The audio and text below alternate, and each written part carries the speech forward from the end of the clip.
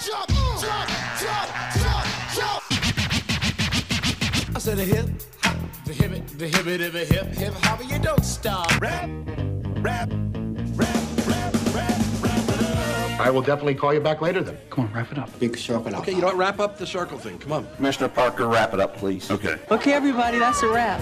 That's a wrap. It's our time on the Pensacola Morning News, and we talk about all the things that happened this week with a couple of, normally I say a couple of friends. I have to say a new friend right now. So we got Danny Zimmern here, and he's not a new friend. He's an old friend.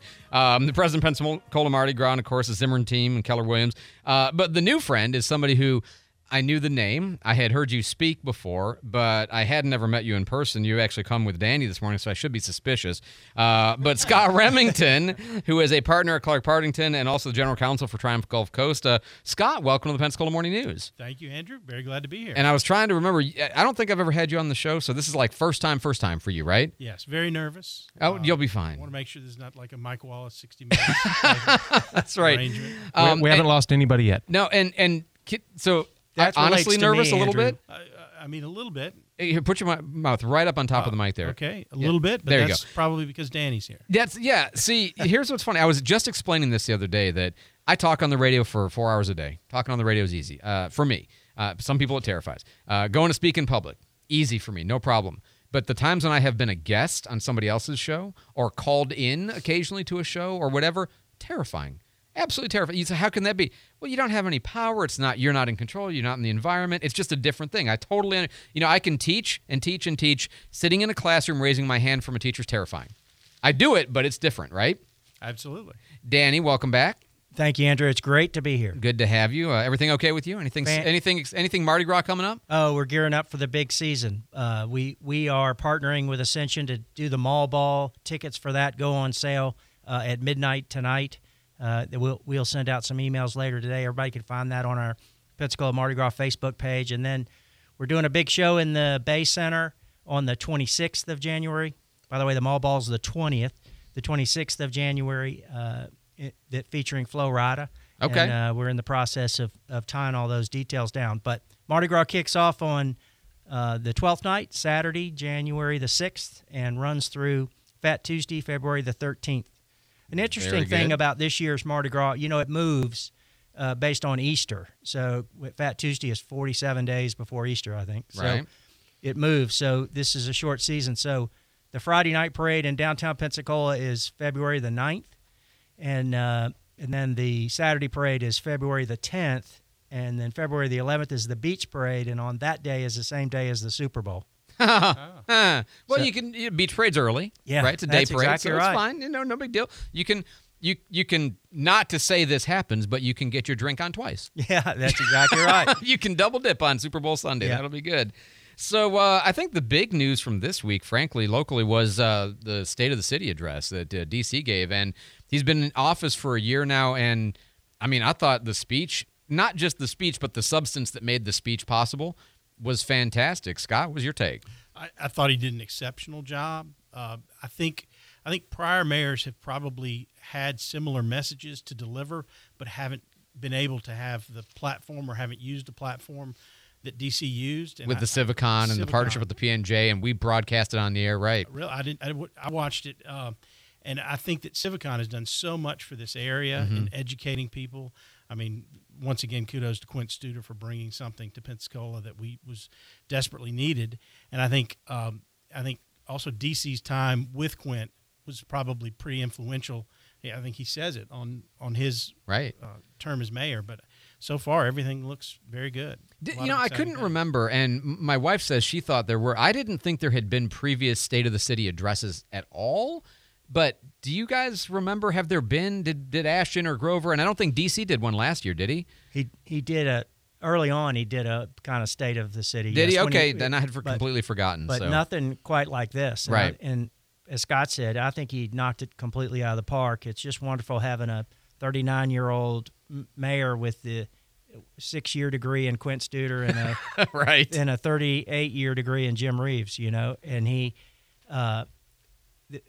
adding data to his decisions and not making them emotional typically helps make good decision, and it's amazing.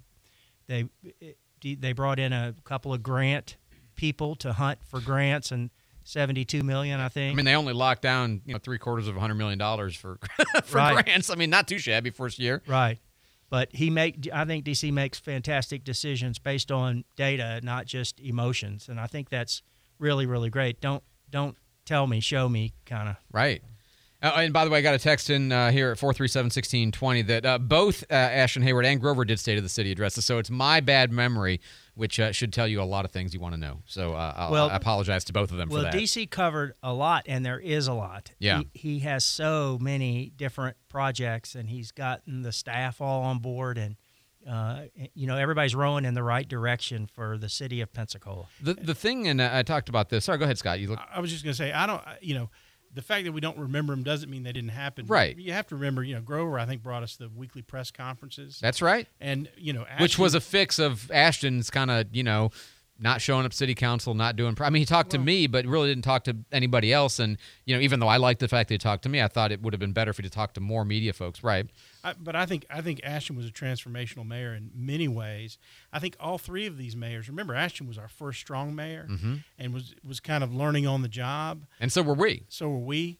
Grover came in, and Grover had COVID to deal with, which was a significant thing for a leader of any organization, particularly something as big as the city, right. And to keep us on track for that.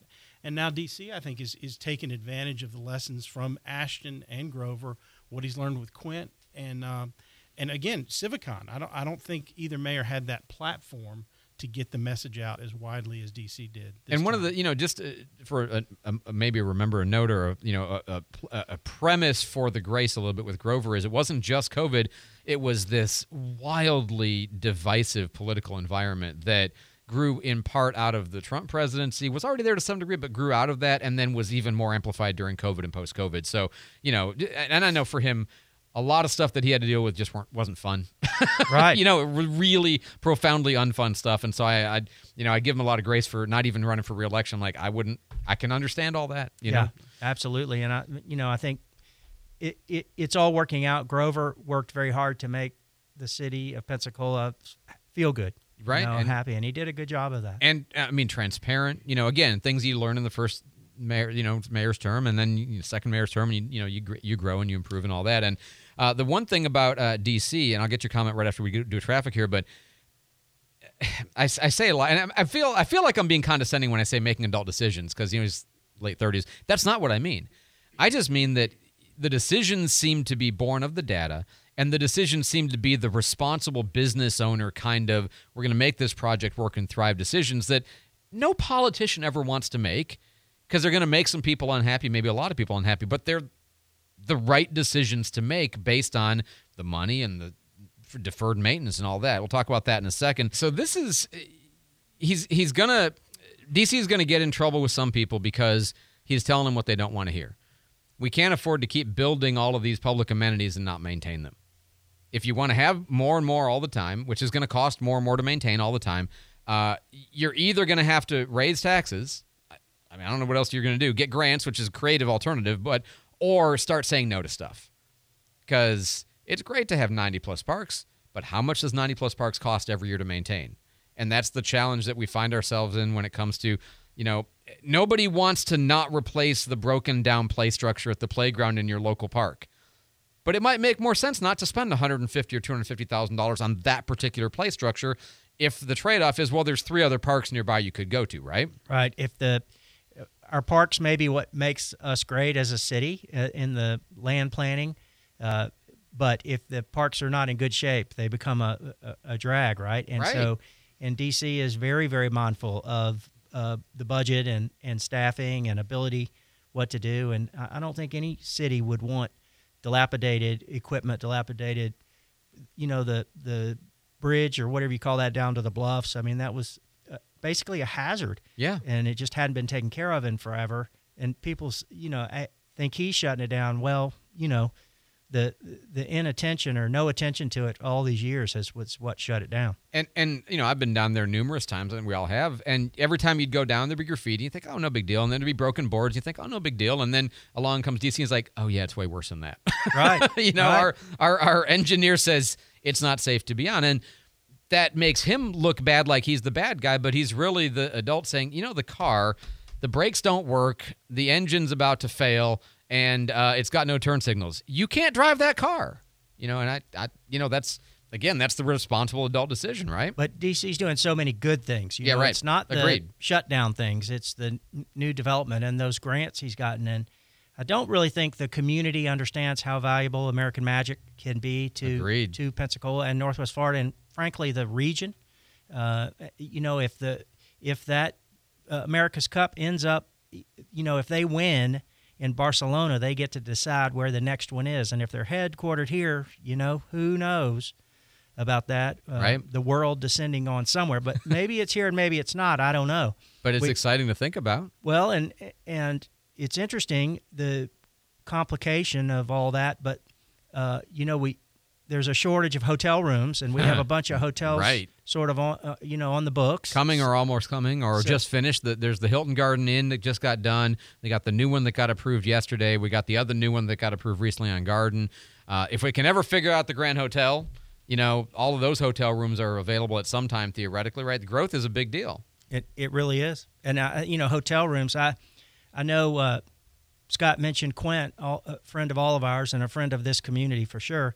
And, we talked with Quinn about doing some major events at Maritime Park, and he did a study. And the study basically, he paid for it out of his own pocket to see if it would work. And the study basically said there's not enough hotel rooms to do a major event like that. So now they're all on the board based on an exciting downtown, I believe, and beautiful white beaches, all that combined.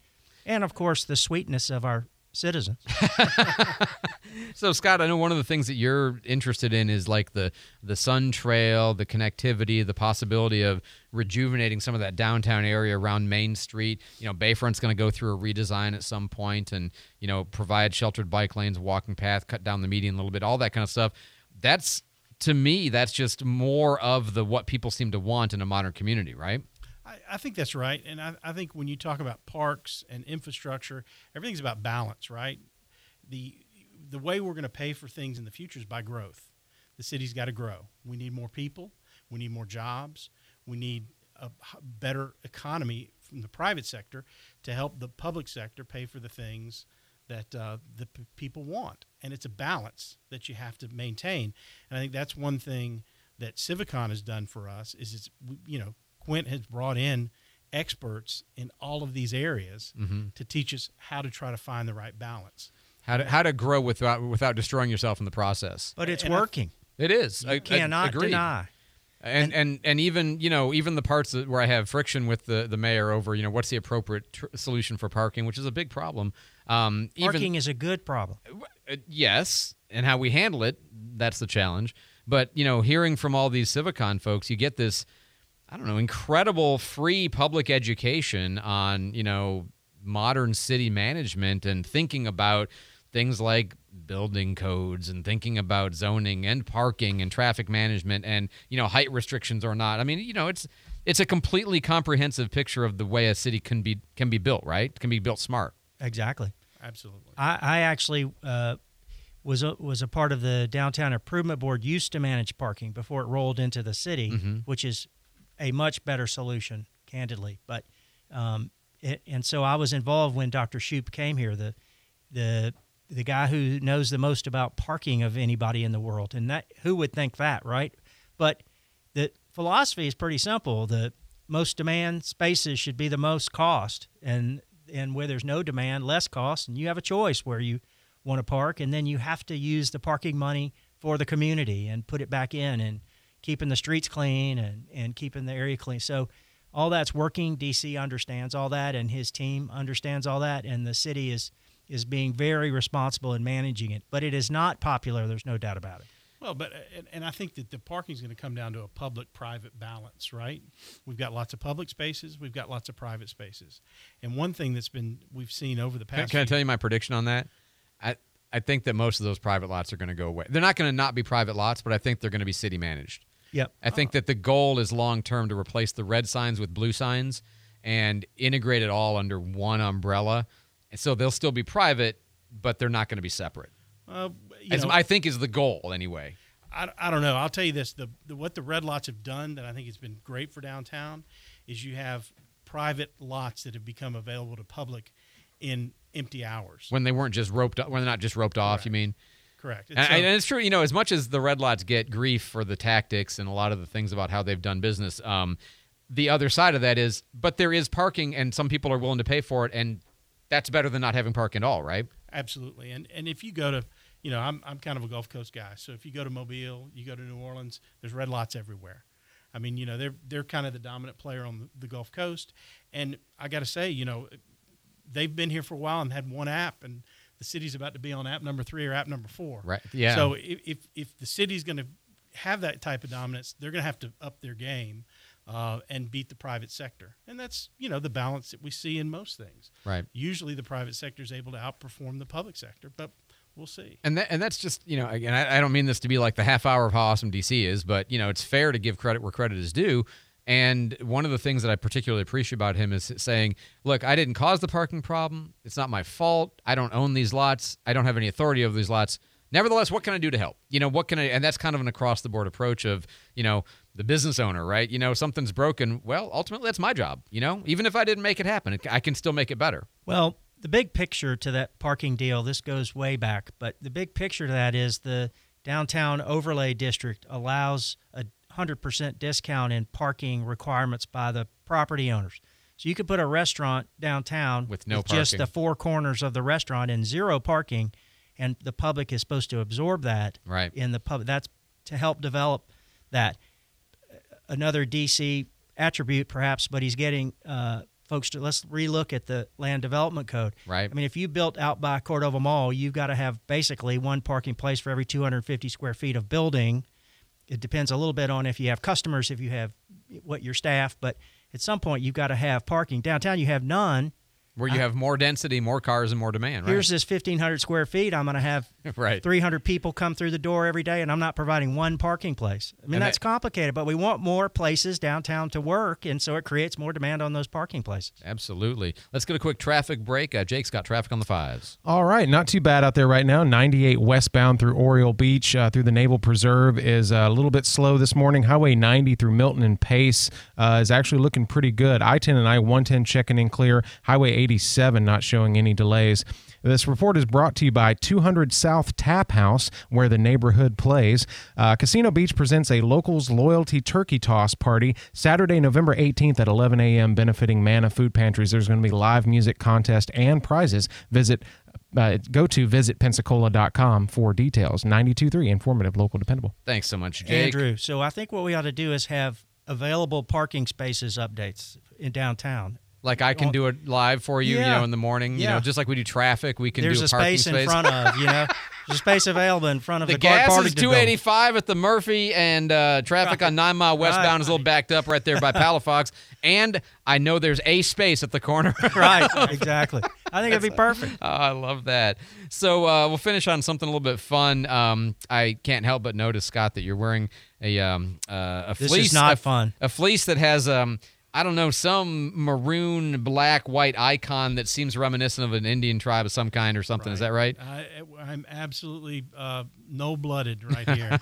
How many generations of Seminoles? My parents met at FSU. I met my wife at FSU, and my oldest daughter, graduated from FSU last year. So everything good in your life, or bad in your life, is tied to FSU, one way or the other. Is that right? Everything good. Everything good. All right. I have very, very fond memories of Tallahassee. But don't let it go that they've got to come through Gainesville and play the Gators at home on Saturday night of Thanksgiving, next weekend after Thanksgiving. Really wish that was a noon game. What's Florida ranked?